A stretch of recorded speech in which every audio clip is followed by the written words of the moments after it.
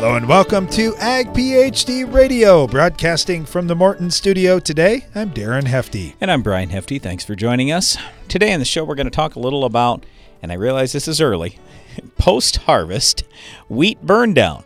But we'll talk about just burn down in general as well. So even if you're just putting a crop in today and you need to think about burn down, we'll talk through some of the different burn down options, whether it's pre or post. In other words, pre-emerge or post-harvest, either way. If you've got any questions for us, you can call us here, 844-44-AG-PhD.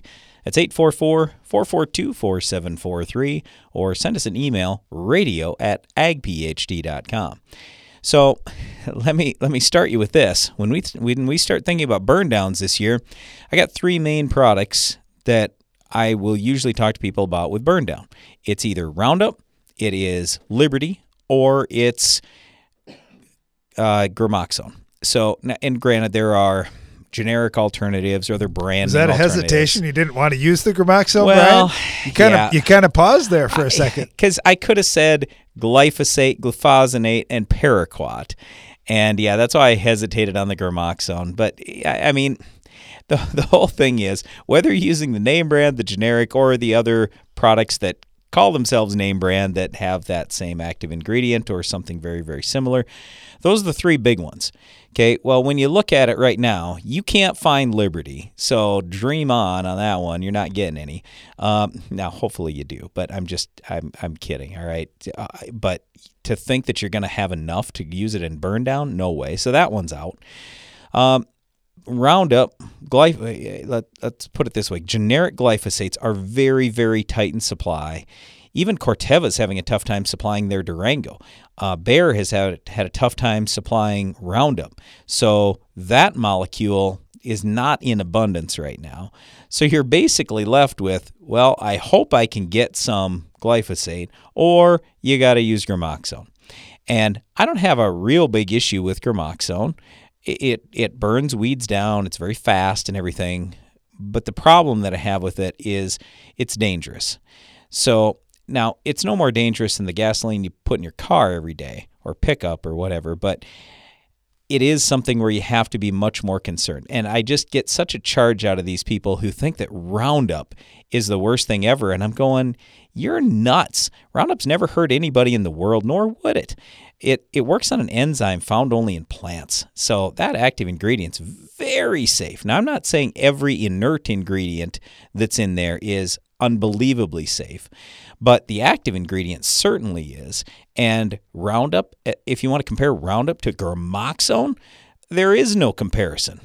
So Gramoxone is way more dangerous to human beings. You have to be very careful about how you're spraying it. It does have new restrictions in terms of you got to have a closed handling system and everything else. So for these reasons, a lot of people say, well, I don't really want to use it. I don't want our guys to use it on our farm. So now basically I'm telling you, you're down to glyphosate if you say I don't want to use Gramoxone. And that's because there's no Liberty to be had, at least for the next couple of months. So what are you going to do when you're out trying to kill Roundup resistant or glyphosate resistant weeds? That's one of the things that I want to get into today, because there certainly are some options that you can tank mix with glyphosate. Okay, right now we are going to get to the Ag PhD mailbag. It's the mailbag!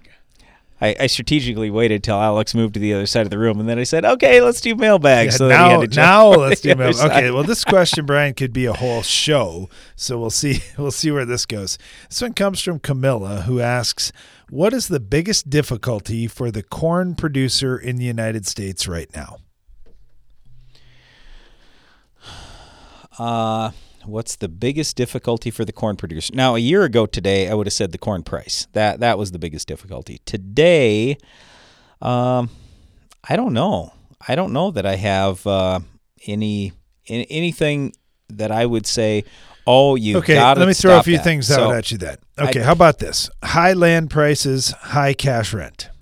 I mean, this year we've got decent price grain. There's a chance it all depends on make how money. Yeah, it all depends on how you want to look at this thing. I mean, are we talking about? Was her question? I guess is the question to produce it, or is it just overall in your farm management of corn? You see where I'm going with this. So to produce the corn, I'm probably going to say weeds.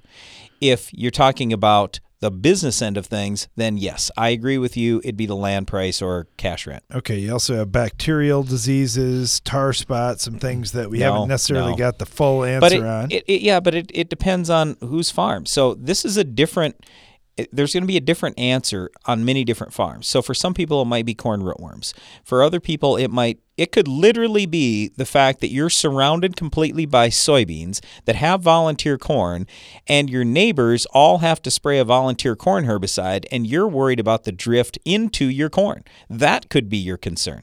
To your point, yeah, it could be some bacterial disease that, quite frankly, we don't have any answer to today. I mean, there really could be a whole host of things.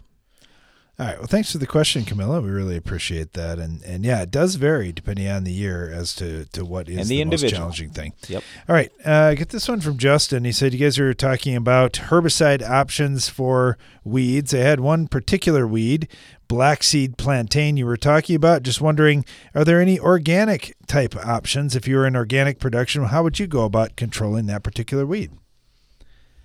Well, I would start with this, Justin. I think the best weed killer we've got is crop canopy. So if you can grow a good crop and shade that thing out, that's a good way to stop most weeds. Now, we often see black seed plantain in grassy areas, so we would say a couple of things. Number one, cut the grass or cut the hay higher. When we see overgrazing, we see more plantain. When we see lawns mowed very short, we see more black seed plantain. So cutting the grass or hay higher is a good way to do it, and that kind of plays into that crop canopy theory. And then the other one that a lot of people don't talk about is increasing fertility. Now, if you're in organic production, who knows what that may be for you and exactly what you're growing, I don't know. But increasing fertility helps the grass or whatever crop you're growing around it out-compete the weeds. So focus on fertility and crop canopy. That's what I would do. Thanks for the question, Justin. We'll be right back after this.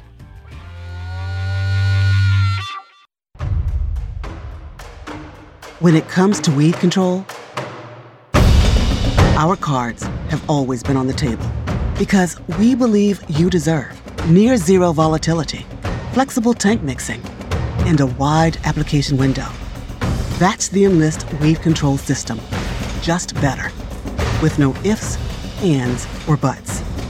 Discover better weed control. Enlist.com. Enlist.com. You're looking for soybeans that give you the yield you want. But when it comes to fighting your toughest weeds, you also need flexibility. Introducing XtendFlex soybeans. Elite genetics with triple tolerance to dicamba, glyphosate, and glufosinate. The yield you want, the choice you need.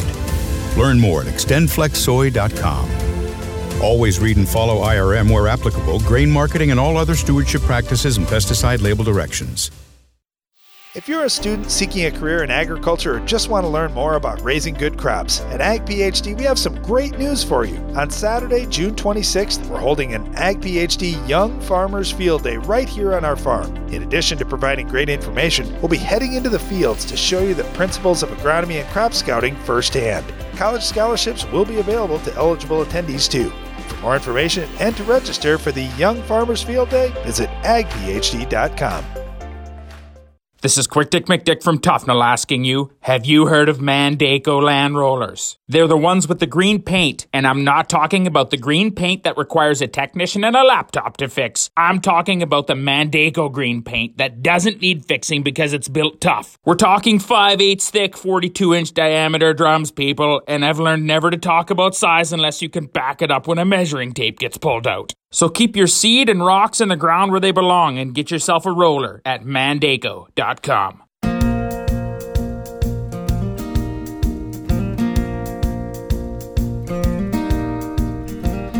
Welcome back. You're listening to Ag PhD Radio. We're broadcasting from the Morton studio today, and we're talking about post-harvest wheat burn down. And obviously a lot of things that we're talking about and strategies we're talking about here would apply to any burn down that you're doing. And there are definitely considerations that you need to have when you're doing a burn down. Brian talked about a few of the things going on this year already out in fields, but we're excited to take your calls and questions throughout the show. If you have any other burn down tips or ideas or questions, 844-44-AG-PHD is our phone number, or you can email us radio@agphd.com. Let's head down to Kansas. We got Adam on with us right now. Adam, how you doing? Oh, pretty good. We're just stuck out of the field because of moisture, which is good because we were starting to feel like we couldn't buy a rain there for a while, but we're getting pretty soaked up right now and avoided nasty storms. Just been getting rain, no hail, so that part's pretty good. Yeah, it's always good when the moisture comes in the liquid form. I know in the winter, too, I say, I don't want any moisture in the solid form, whether it's snow or whether it's hail. It's not a good thing for me. Okay, so we're talking about burn down today in wheat. Just kind of curious, what are your strategies? So you do get awfully dry in Kansas. You do get hot, but then you get some rains and you get another flush of weeds coming. How do you deal with that?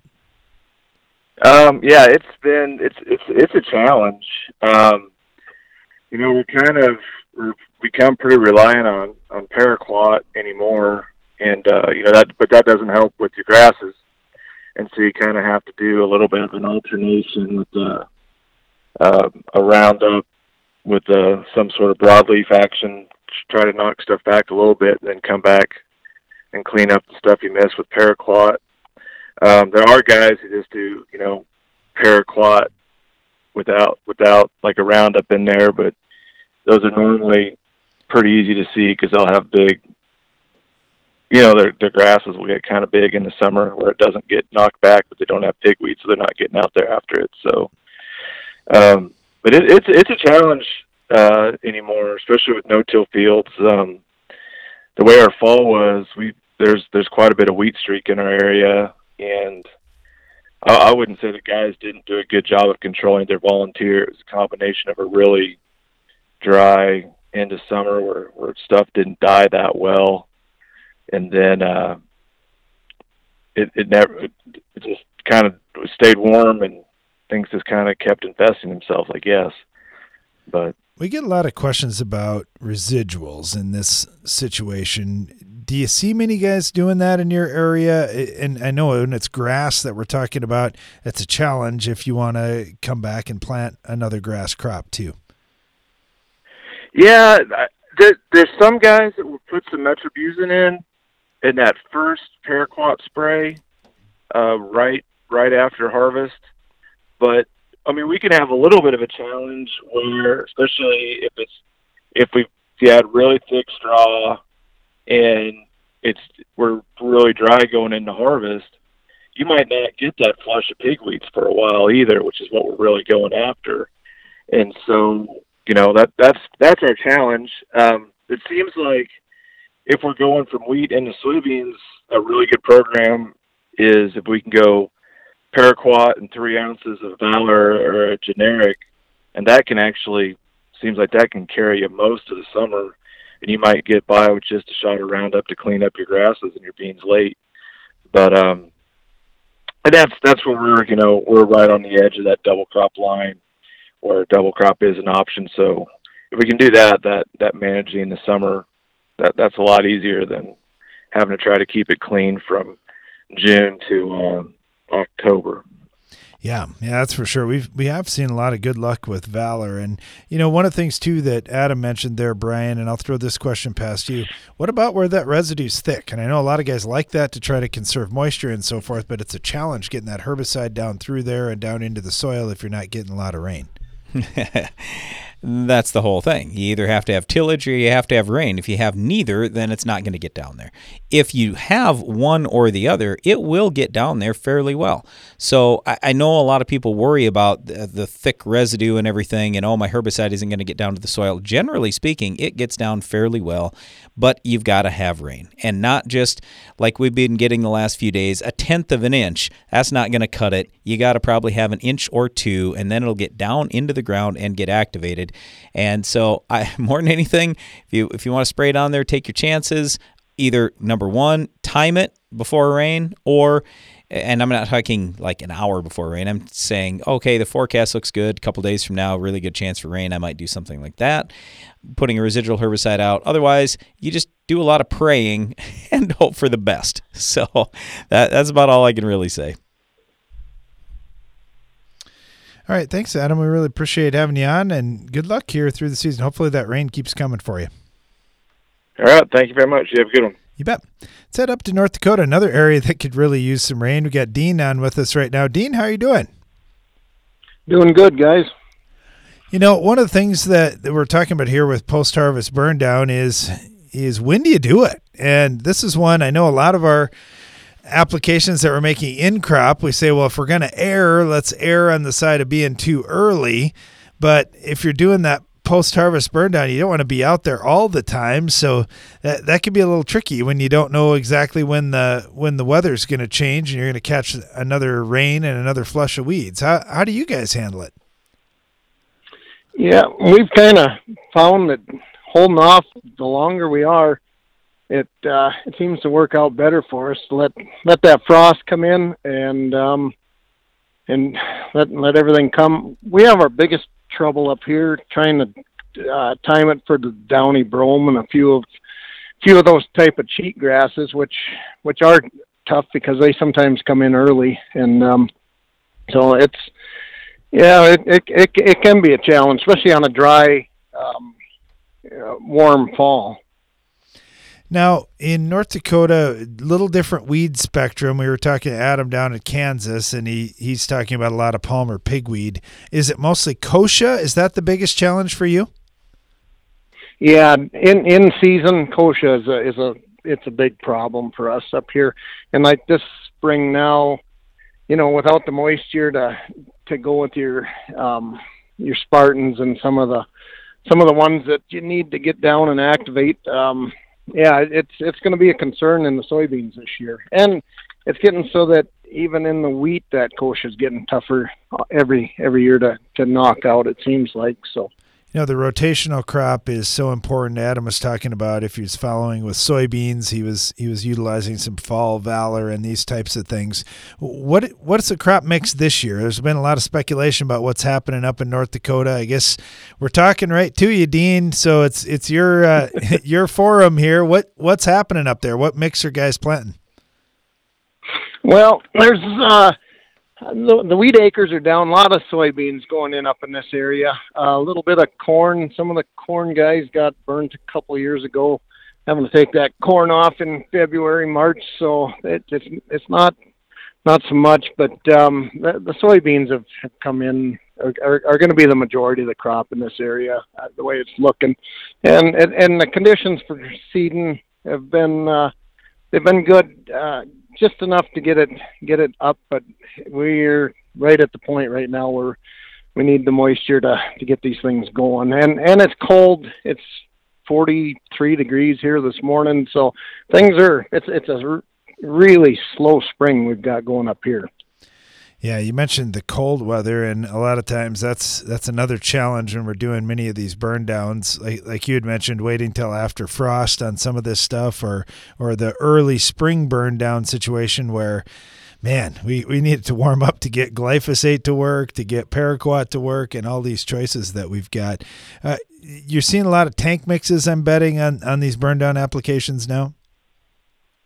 Yeah, there's more. You have to look at what's out there and aim for that anymore. Like you said, just going with the straight glyphosate is it's getting pretty tough to do. Yeah, especially with kochia. For those of you listening who aren't in the kochia areas of the country, I'm sure Dean could package some up and send your way if you need a new weed challenge. It's no fun, I'll tell you that. We're talking with Dean up in northern North Dakota right now. Dean, thank you so much. Really appreciate having you on. Good luck. Hopefully you guys catch some rain here real soon. Stay tuned. You're listening to Ag PhD Radio.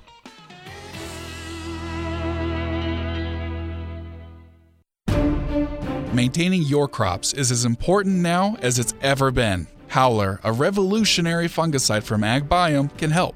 It provides long-lasting protection from a broad spectrum of foliar and soil diseases that affect crops. Howler is OMRI listed, has multiple modes of action, and has minimal pre-harvest and re-entry intervals. It's flexible, easy to use, and is available right now. Visit agbiome.com/Howler to learn more.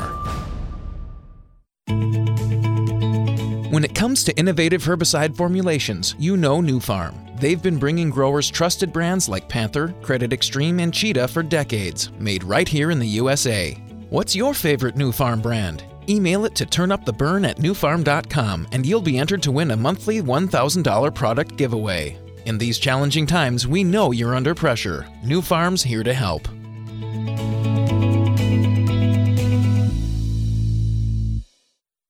Don't miss the Ag PhD Field Day this year. After postponing last season, we're back and better than ever, and we have a lot of catching up to do. With the latest in ag technologies on display in our plots, in-person sessions with the world's top farmers, and tons of entertainment, food, and more, it's a day you won't want to miss. Thursday, July 29th, right here on the Hefty Farm. For more information and to register for the Ag PhD Field Day, visit agphd.com. Help keep the toughest, most resistant diseases out of your fields with Lucento fungicide from FMC. An exclusive novel premix of 2 modes of action delivers broad-spectrum control and a long-lasting protective residual. Tackle key diseases in corn, soybeans, wheat, peanuts, and sugar beets. Choose Lucento fungicide from FMC. Visit your FMC retailer or lucento.ag.fmc.com to learn more. Always read and follow label directions for use. No matter what time of the year it is on your farm, with a Bayer Plus Rewards program, earning and redeeming rewards are always in season. Because when you buy 2 or more eligible seed or crop protection products throughout the year, you earn $3 per acre in cashback rewards. Cash you can redeem and reinvest in your farm later in the season. That's Bayer Plus Rewards, and that's how we're helping make every part of your season, well, rewarding. Visit mybayerplus.com to learn more. See program terms and conditions for full details. Give your corn a strong defense against stress throughout the season with MycoApply Endoprime SC. MycoApply Endoprime SC uses 4 specially selected species of mycorrhizal fungi to protect your crop against stress. That means more access to water and key micronutrients while building a healthy soil structure for stronger crops for years to come. Stronger corn starts beneath the surface. Learn more about MycoApply Endoprime SC at endoprimecorn.com. Always read and follow label instructions.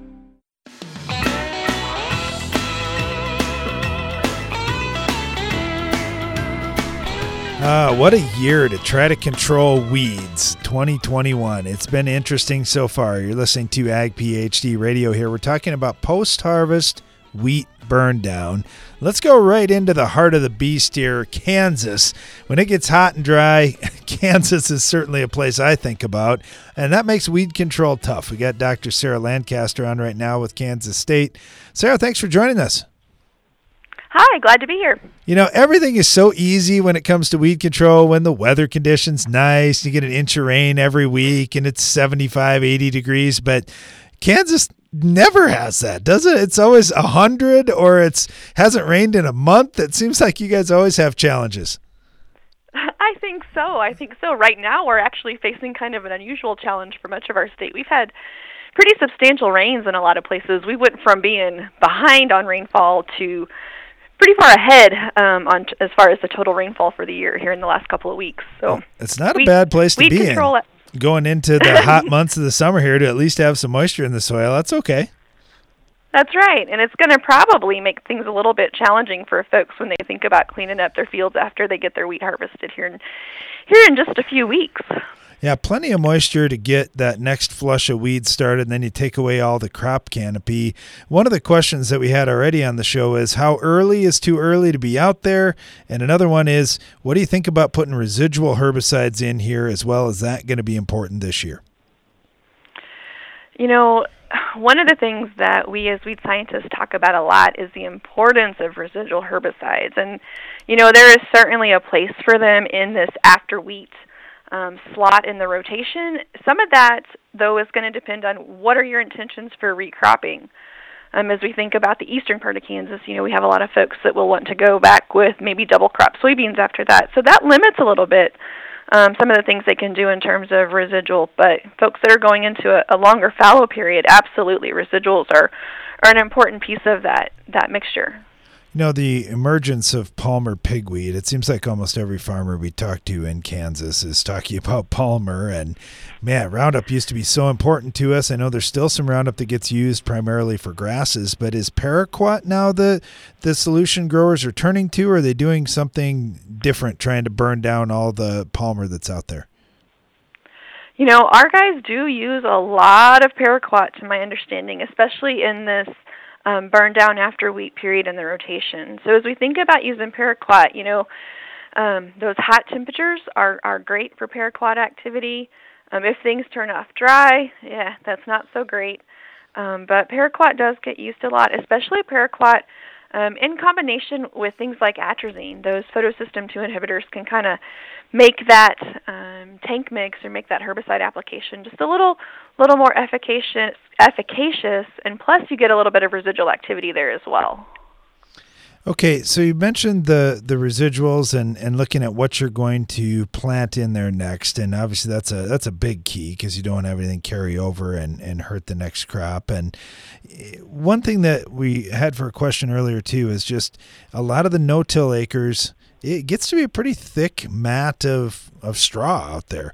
What do you recommend with that in terms of applying products? I know it's going to take some moisture to get through. Do we have to try and go a little earlier when we've got a lot of straw out there in a no-till situation, or do you not change anything? From my perspective, one of the biggest things to think about when you get into these high residue situations, whether that be after wheat or, you know, right now here in East Kansas, we're thinking about cover crop burn down, and so the same sorts of things kind of apply in terms of getting product through that residue. There's a little bit of mixed research on droplet size, so I don't know that you need to worry about that a whole lot, but the evidence is pretty clear that increasing your spray volume is pretty important for getting through dense canopies or through dense layers of residue on the surface of the soil. And so, you know, nobody wants to have to haul more water or to take that much extra time to get things done. You know, that's a busy time of year. But in order to get that maximum activity, especially out of your residuals, using the right amount of water can be really key in terms of having a application that you're happy with and an application that maybe you wish would have been a little bit better. Always those little tips that make such a big difference, and using volume to push product down through, especially on these soil residuals, definitely can make a difference out in the field. We're talking to Dr. Sarah Lancaster here with Kansas State. Sarah, thank you so much. Really appreciate having you on. Good luck to you and all the growers down in Kansas. Hey, thanks. Same to you guys. Let's head up to North Dakota again, this time southern North Dakota. We've got Eric on with us right now as a consultant up there and also a farmer. Eric, how you doing? Good. How are you doing, Darren? Well, pretty well. Okay, so we're talking to Dean up in northern North Dakota. Very dry up there. What's southern North Dakota like right now? We're right on the edge. We have moisture to get the crop started. I mean, the field conditions were probably the best planting we've ever had since, I don't know, I'd say probably 2012 or 13. And we're going to need some timely rains here in mid-June, but you don't have to go very far west of us, maybe 1 hour, and it's a lot drier. So we've been fortunate so far. We're talking today about post-harvest wheat burn down. Has that changed a lot in your area over the years? Are you seeing a lot of Roundup-resistant weeds or cover crops coming in? Anything like that's influencing what you're doing? Yeah, a little bit. There's a lot less wheat for one, but then you're watching the residual or the carryover of those herbicides to some of the particular cover crops and which ones you choose. But the last couple of years has been so wet here that, yes, there's been a lot of cover crops going in, and then you just have to watch the herbicides that you use after for, if they affect that cover crop from emerging.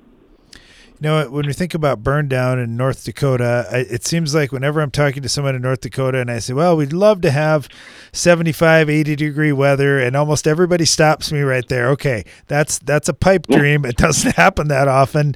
What do you find that's helping things work better when it gets a little colder in a burn down? Basically increasing your NIS and then increasing the rate of Roundup by 30-40%, waiting for it to not. If you get down that mid-30s, it seems like it'll work. It'll just take longer unless it's a tougher weed. So yeah, just using the right water volume and waiting for the right time. It's hard to be patient, but it will pay off in the end. All right, so finally got some warmer weather coming up here. Where are you at? What stage of crop growth are you at with the various crops you got on your farm? We're about like the first corn we planted is we didn't start planting until like last Monday, so the 10th I think it was, and everything's coming up super fast. But we're getting like 15 heat units a day now. So I mean, we've had corn out of the ground in 6 to 7 days, which usually doesn't happen here, but the emergence has been very good, and beans are popping up real fast, so it doesn't give you much time to get the Spartan or Verdict, any of those kind of pre's on that have to be on before the crop emerges, so that's been a challenge. And then we've had a few windy days, but you just got to change your plan a little bit and then spray accordingly. Yeah, it's always changing, no doubt about that, and there's definitely wind to contend with in the state of North Dakota. We're talking with Eric up in North Dakota right now. Eric, thank you so much. Really appreciate having you on, and good luck here. Hopefully the warm weather continues and you guys catch some rain too. Yeah, thanks, Darren. Good luck to you also. Yeah, thanks. Talking about post-harvest wheat burn down on our show today, but of course we're taking any agronomic question. Got one that came in here from Roger in Illinois. He said, guys, got a boron question for you. We're targeting some boron applications in soybeans. Is flowering a good time to spray boron on beans? Well, you can try some at that stage. To think that you're going to get massive yield gains, I seriously doubt it. We've tried a lot of stuff in soybeans. Just keep the rate low. You know, I probably wouldn't do tons of acres or anything else. Hopefully that helps. Hopefully that's a yield limiting factor for you. But here's why I'm very hesitant, because I don't see your soil tests or your tissue tests. So there are a lot of other nutrients that could be holding you back rather than boron. But yeah, by all means, if you want to try some, absolutely do it. And flowering would probably be a good time. Stay tuned. We'll be right back. Introducing the next generation of weed control in wheat, Wide AR Match herbicide. I'm sorry, is this a typo? I mean, there's an AR in the middle of Wide Match. Mm-hmm, that's the name. It's called Wide AR Match herbicide. Oh, my bad. From the top. Introducing Wide AR Match from Corteva Agriscience. It's not a typo. It's an upgrade. The AR stands for Arylex Active for improved control of the toughest broadleaf weeds in wheat. Talk with your retailer to learn more. Morton Buildings knows that great buildings need great people, and we want you to be the newest member of our team. Morton is expanding its construction crew, and we're seeking new and experienced candidates to fill our crew member positions. Morton provides great pay and training, so be a part of the next generation to build Morton. Don't let the opportunity to join the best construction crew in the business pass you by. Learn more on our careers page at mortonbuildings.com. AgroLiquid is precision crop nutrition. That means being committed to product performance, to research and field testing, and to superior agronomics.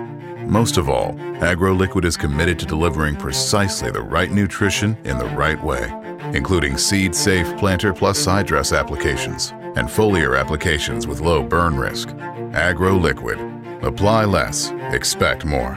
Find a retailer at agroliquid.com. A lot goes into keeping a precision operation moving. The inputs you choose have to deliver results. New Delaro Complete Fungicide from Bayer offers unmatched consistency and the most complete disease control available. Your corn and soybeans are protected and yields higher even in unpredictable conditions. With Delaro Complete, you get results you can count on to help keep your precision operation running smoothly. Always read and follow label instructions. To learn more, visit delarocomplete.us today. If you're a student seeking a career in agriculture or just want to learn more about raising good crops, at Ag PhD we have some great news for you. On Saturday, June 26th, we're holding an Ag PhD Young Farmers Field Day right here on our farm. In addition to providing great information, we'll be heading into the fields to show you the principles of agronomy and crop scouting firsthand. College scholarships will be available to eligible attendees too. For more information and to register for the Young Farmers Field Day, visit agphd.com. Downtime during spraying can lead to huge yield losses. Keep rolling with the Pentair Hypro Force Field. This pump features a unique, self-regulated chamber that allows the pump to run dry while eliminating cracked seals, so you can spray longer and more reliably. Learn more at pentair.com/hypro. Start your crop off right with the Germinator closing wheel from Farm Shop MFG. Our spike design excels on variable soils and shatters compaction. Plus, the unique shoulder firmer encases the seed to maximize seed-to-soil contact. Order yours at farmshopmfg.com.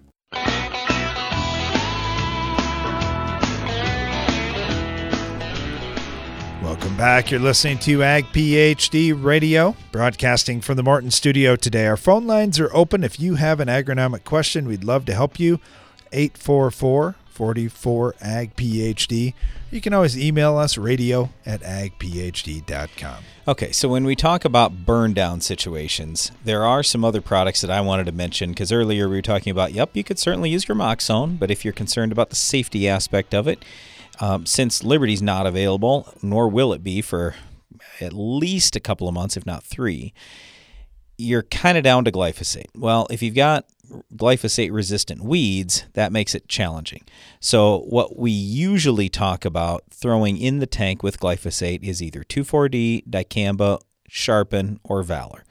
So the Sharpen and Valor are both PPO products that have good residual and pretty good burn down, especially the Sharpen. Sharpen burns stuff down fast.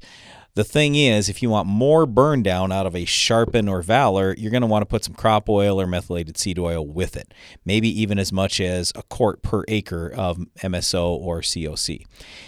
With 2,4-D and dicamba, you have to worry about drift. You have to worry about, if it's a burn down in advance of planting, then you got to worry about crop safety. Now, after planting, or after harvest, I should say, so, we were talking post-harvest wheat burn downs here. Well, then 2,4-D or dicamba is usually fine, but you got to look at what are the neighboring crops. So if you're in an area that raises nothing but wheat, that's, it's not a big deal. If everybody's got their wheat cut, you don't have a whole lot of risk. But if you're in an area that has a lot of soybeans, for example, and you're going to be spraying dicamba anywhere near the soybeans, now you got to worry a lot, not just about drift, but about volatility as well. So that's why we get concerned about 2,4-D and dicamba. Now, you could certainly switch to the new 2,4-D if you wanted to, Freelex, but I guess I would be concerned about drift in those areas because if it's post-harvest wheat burn down, think about it. The weather's probably going to be warm. The hotter it is, the more risk you have in terms of volatility, a little bit more risk in terms of drift. So just be real careful about that. And then also, don't get too chintzy on the rates, because sometimes what happens is you get out there and you're burning down, and weeds are bigger than you thought they were going to be. We all like to have this rosy outlook like, the weeds are only going to be 2 to 4 inches tall, and we're going to be timely, and it's all going to work out perfect. Believe me, I feel the same way. And then sometimes you go out there and we're like, doggone it, I am a week late. I'm 3 days late. Whatever it is, my weeds are 6, 8 inches tall. Just bump your rate a little bit. It's not the end of the world, but you got to have an appropriate rate for the weed that's out there. And let's turn it around the other way. If you're trying to save money by using low rates, you're going to have a lot more success if you can spray when the weeds are small. So try to be timely with your applications, and you should be in good shape. All right, we're going to jump back to the phone lines. We've got Shane calling from Montana. Shane, how you doing today? How are you? Doing great. What's going on your farm today? I'm out pulling waste ditches in some grain. We're getting ready to possibly irrigate. Oh, sure. So, yeah. Pretty dry out there? But it is, yeah. Yeah, of course, we're in eastern Montana, so we don't get a lot of rain. But, yeah, we're a little drier than normal. Yep. I heard you had some questions for us, maybe. Yeah, so I was listening to your recording of your show the other day, and you were talking about split applying your herbicide and gibberellic acid. And we went ahead and this is our first year trying it. Yep. And we went ahead and threw it in with our Roundup application, our first Roundup. Sure. And you made the point of most of it is going to get on the ground, and I was just curious for our future applications if we should be waiting until that corn's a little taller. We're at B2 or B3 right now. Sure. Well, let's put it this way. Gibberellic acid's labeled at V2 and V3, so there's no problem with that. It's just simply, I kind of looked at on our farm, if I'm going to go out with a broadcast application, yeah, a lot of it I just felt it's going to hit the ground. Now, it doesn't cost that much money, but I have to assume, being a farmer from Montana, you look at cost a lot, just like we do. It was ingrained in our head from our grandpa to our dad, both our grandpas to our dad. Like, we don't want to waste money. I don't mind investing money. I just don't want to waste it. And so that was one of my big concerns, is when I start looking at it, I go, well, technically, yes, you could throw it with Roundup. It's not going to hurt anything. But if I don't get it on the plant, then what good did that really do me? So, I mean, you'll just have to see how it turns out, and maybe it's all fine, and you did save yourself a trip, so that's absolutely a good thing, because you got to look at, hey, even if I save $2 or $3 on, I could cut back by banding or whatever, you spend that up in an extra trip. So there are different ways to look at that thing. So I'm certainly not going to fault you for what you did. It's probably a good idea if you got lots of acres to cover, but that was just my concern. And with gibberellic acid, you'll probably get a benefit in Montana. You get a lot of cold nights out there for a long time yet. So, I mean, you could have gone later. You could certainly go at that V2, V3 stage. It's really up to you when you want to do it. Sure. Yep. Okay, and what kind of, I see the label we had was, 0.3 to 0.6? Yep. Ounces per acre. So you're probably looking at Rise Up. Recommend? You're probably looking at Rise Up Smart Grass. Yeah. Okay. Yep. Yes. Yeah. So yeah, somewhere. Are you guys on the higher end or? Well, normally we've been telling guys half an ounce, and in some cases 0.3. But this year, as high as the commodity prices are, and the fact that the stuff doesn't cost that much, we're going 0.6 on everything when we do it, and it'll probably be another 10 days probably before we start making our applications of gibberellic acid. So a lot of our silage corn is just poking out of the ground right now. It might be a little bit bigger, might be a V1 or something like that. So we got a little bit of time. But anyway, yeah, we're going to be pushing to 0.6. A lot of the stuff we've done in the past has been 0.4 or 0.5 ounces, and it's worked good. There was one year in particular, one of the first years we did it on corn, and more for demonstration purposes than anything, but we had about, call it 100 acres that sits right next to our Ag PhD field day site. And so when you drove into to our big field day every year, the parking was right along this corn. And that corn was a foot taller than any other corn we had on the farm, and it was all because, it wasn't the variety, because it was the same variety in some cases, but it was all because we sprayed that gibberellic acid. And I don't remember that year when we sprayed it exactly, V3, V4, something like that, I think. And I think we used a half an ounce. I think we were 0.5 ounces. But yeah, I mean, it was an extra foot. And people kept walking into the field day, oh my gosh, what'd you do to that corn back there? Well, it's just gibberellic acid. It didn't cost us more, it wasn't even $5 cost. So anyway. Sure. Yep. Well, we're doing some trials on a couple fields, so we're pretty excited to see what it does. So. Yeah. Yep. All right. Sounds good. But yep. Well, thank you. You bet. Thanks for the call, Shane. Appreciate it. Yep. Yeah. This gibberellic acid we were talking about the other day, you could use that in silage corn. You could use that in pasture grass. What we've seen is more tonnage. Okay. We haven't really seen yield. So we've tried it in wheat. We've tried it in a number of things. We just haven't seen the yield gain that we thought we could potentially get. The crop looks better. It gets taller, but we do have more tonnage. So if you're not after tonnage, we just haven't seen this big gain that we were kind of hoping for. But yeah, on silage corn, honestly, I just think it's an absolute no-brainer that you spray gibberellic acid out there when your crop is small. And same thing for pasture grass. So you hit it early in the spring and you hit it again in the fall, and you absolutely will have more tonnage if you time that right. What we're usually looking for is nighttime temps down into the 50s, daytime temps maybe touching 70 or something like that. But gibberellic acid is naturally produced in the plant. The higher the temperature, the higher the level of gibberellic acid. And the more gibberellic acid you have, the more elongation of that stem you will have. So in other words, the taller the crop.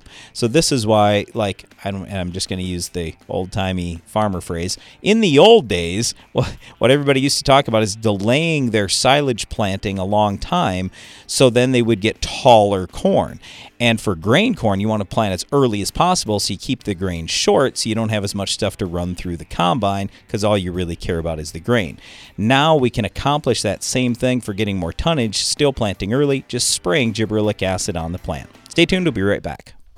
Give your corn a strong defense against stress throughout the season with MycoApply Endoprime SC. MycoApply Endoprime SC uses 4 specially selected species of mycorrhizal fungi to protect your crop against stress. That means more access to water and key micronutrients while building a healthy soil structure for stronger crops for years to come. Stronger corn starts beneath the surface. Learn more about MycoApply Endoprime SC at endoprimecorn.com. Always read and follow label instructions. Don't miss the Ag PhD Field Day this year. After postponing last season, we're back and better than ever, and we have a lot of catching up to do. With the latest in ag technologies on display in our plots, in-person sessions with the world's top farmers, and tons of entertainment, food, and more, it's a day you won't want to miss. Thursday, July 29th, right here on the Hefty Farm. For more information and to register for the Ag PhD Field Day, visit agphd.com. If you're looking to get the most out of your foliar nutrition and fungicide programs, ask your ag retailer about Nutex EDA from Sipcam Agro. Nutex EDA has been proven to increase foliar micronutrient tissue levels and maintain those levels for an extended period of time. When tank mixed with fungicides, Nutex EDA helps support plant health, resulting in higher quality and yields. Nutex EDA is an affordable and effective solution that should be part of every grower's high-yield toolbox. As a little girl, I always wanted to run the combine because it meant I was helping Dad. And Dad always said farmers are helpers. I'm teaching that to my daughters, that farmers help our family, our neighbors, and our community. It's what I do at work. I help farmers get the equipment they need. My name is Kim. I'm a farmer, and I work for Case IH. Case IH, built by farmers. Revitec fungicide from BASF has been specifically developed for the selective soybean grower who doesn't compromise. If you think good is good enough, if you're okay with just achieving rather than overachieving, if average is your goal, this is not the fungicide for you. Revitec fungicide, brand new chemistry, 3 no-excuse modes of action, 0 modes of compromise. Sounds like the fungicide for you. Revitec fungicide from BASF. That's smart. Always read and follow label directions. Customer service goes a long way when trying something new. Ryan Shaw from Michigan shares how Soil Warrior helped him transition to strip tillage in his operation. The Soil Warrior guys, they are amazing to work with. They made this jump in this transition extremely painless. One question that I get all the time is, how is the service and everything? And I said, well, actually, I get better service from them than I typically do my dealers uptown. They're just amazing. More info at soilwarrior.com.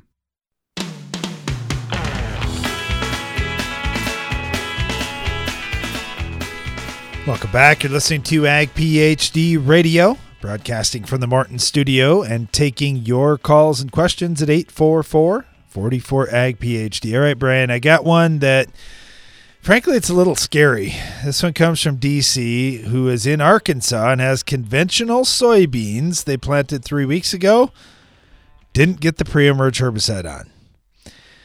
He said, I do have 1/3 of a pound of metribuzin that I put out there with Roundup a couple of days before I planted, but I'm mostly worried about pigweed, knowing that I didn't get my pre on. I have generic Dual and FlexStar already bought and at home, but I was saving those for my second spray. No. I've got a little bit of pigweed coming right now. It's a 1/2 inch tall. Yeah, you got to use I'm wondering if Cadet is any good. Thinking about putting Anthem Max out there. What do you think? Okay, so the Dual and FlexStar thing, that's what I'd be doing first. So just do that and have it over with, and then you see what comes after that. Will Cadet help? Sure, but why burn that up right now? Use your FlexStar now, because FlexStar has the most risk for carryover, so that should be sprayed earliest. Plus, Dual only has residual control, no contact activity, so you want to get that out earlier than later. Anthem Max is basically the same thing as a Warrant Ultra or what you are creating, Dual FlexStar, in that it's got a Group 15 plus a PPO. So the Group 15 in Anthem Max is Zidua, and the PPO is Cadet. So if you want to go that direction rather than going Dual FlexStar, either way, I mean, it's fine. Personally, all I can tell you is you got to get something out there and quickly. You've got to get some residual. My opinion is you've got to get some residual out there so you don't have a weed disaster coming soon. And this way you're at least somewhat protected. So when you do get some rains and you can't spray a post-emerge product exactly at the right time later, you're suppressing most of the weeds out there, and hopefully this is going to help. But yeah, I mean, you might have to do both things. In other words, Anthem Max plus later on your Dual FlexStar, or vice versa. I personally would get that FlexStar out first, but whichever way you want to go. So yeah, and in the future, especially in conventional soybeans, you if you can get pre's on, it's so helpful, because otherwise you've now missed out on the entire mode of action for metribuzin and for the yellows. You can't use those at all post. No, he did use metribuzin. Well, I thought he put that out with Roundup. I told you that. He put that out with Roundup 2 days before he planted 3 weeks ago. But he wanted to get other pre-residuals out and didn't get them out. So I'm assuming like a Valor and Authority, that kind of thing. Yeah, okay. Yeah, because I thought you said something, but then you said he missed the residual, so I was a little confused. Okay, sorry. But anyway, nevertheless, I'd still be getting a yellow out there pre. That's the biggest one that you've missed out on that would have been helpful for many of the weeds that you're going to fight now. All right, thanks for the question, and good luck, DC. This one comes from Larry, and he's down in Iowa. He said, I was listening to your radio show last Friday, and Brandon made a comment about getting involved in carbon credits. Work for a company based out of Seattle, and they are gathering information from landowners and putting it on a spreadsheet to predict how much CO2 is being captured and held in fields. And their base price is $15, and there's a service fee of 10%, and they want a 10-year contract. And he said most farmers that are getting involved in this are no-till, strip-till, vertical-till guys using a 3-culture type system and animal manure to replace commercial fertilizer. So he said some are using cover crops, not as many as I believe are going with reduced till. You know, there's so many questions around this and what you would have to change in terms of practices. We were talking about cover crops just a little bit.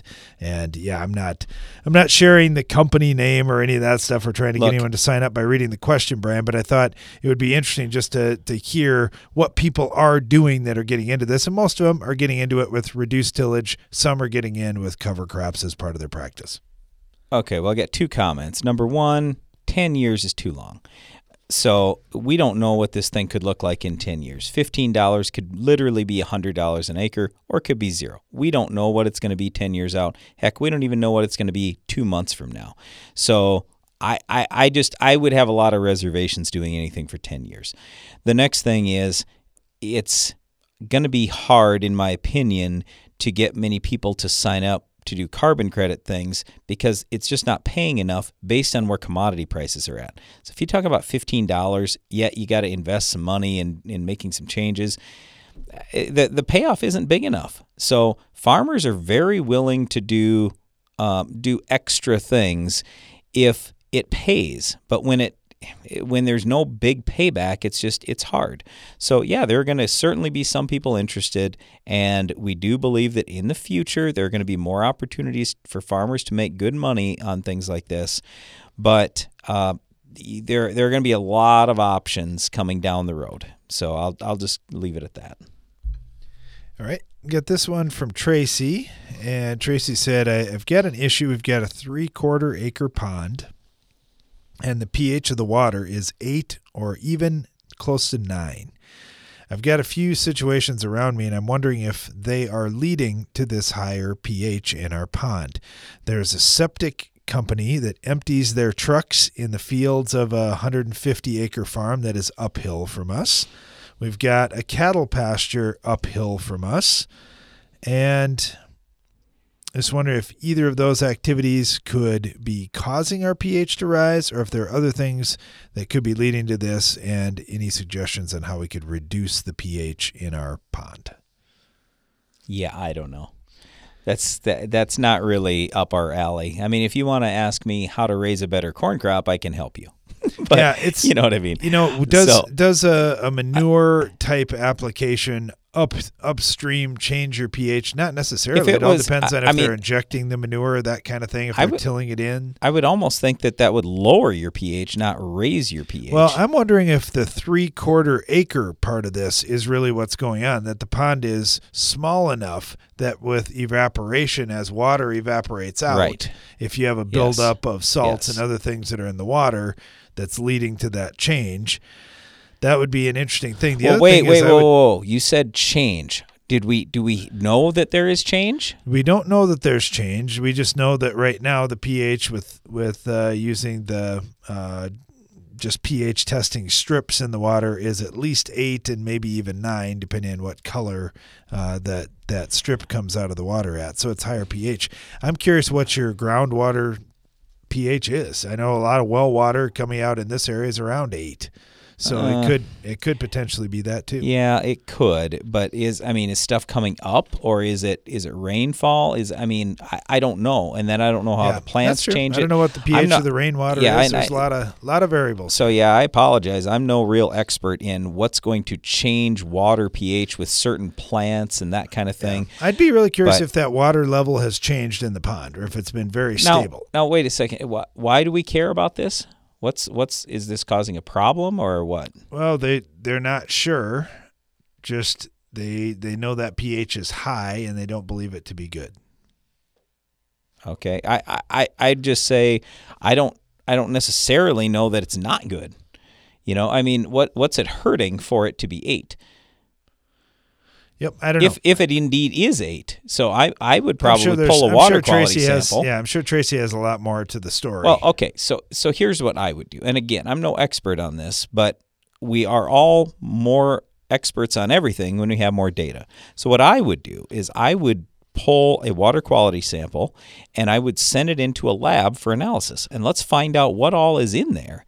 And then maybe there's something that you say, oh, that's the thing. That's what's causing the pH to be high. I don't know what that is, because we're right now just quite frankly kind of guessing at it. So I'd test the water at an actual lab and have them tell you what all is in that water, and maybe that would give you some kind of idea in terms of what's causing the problem.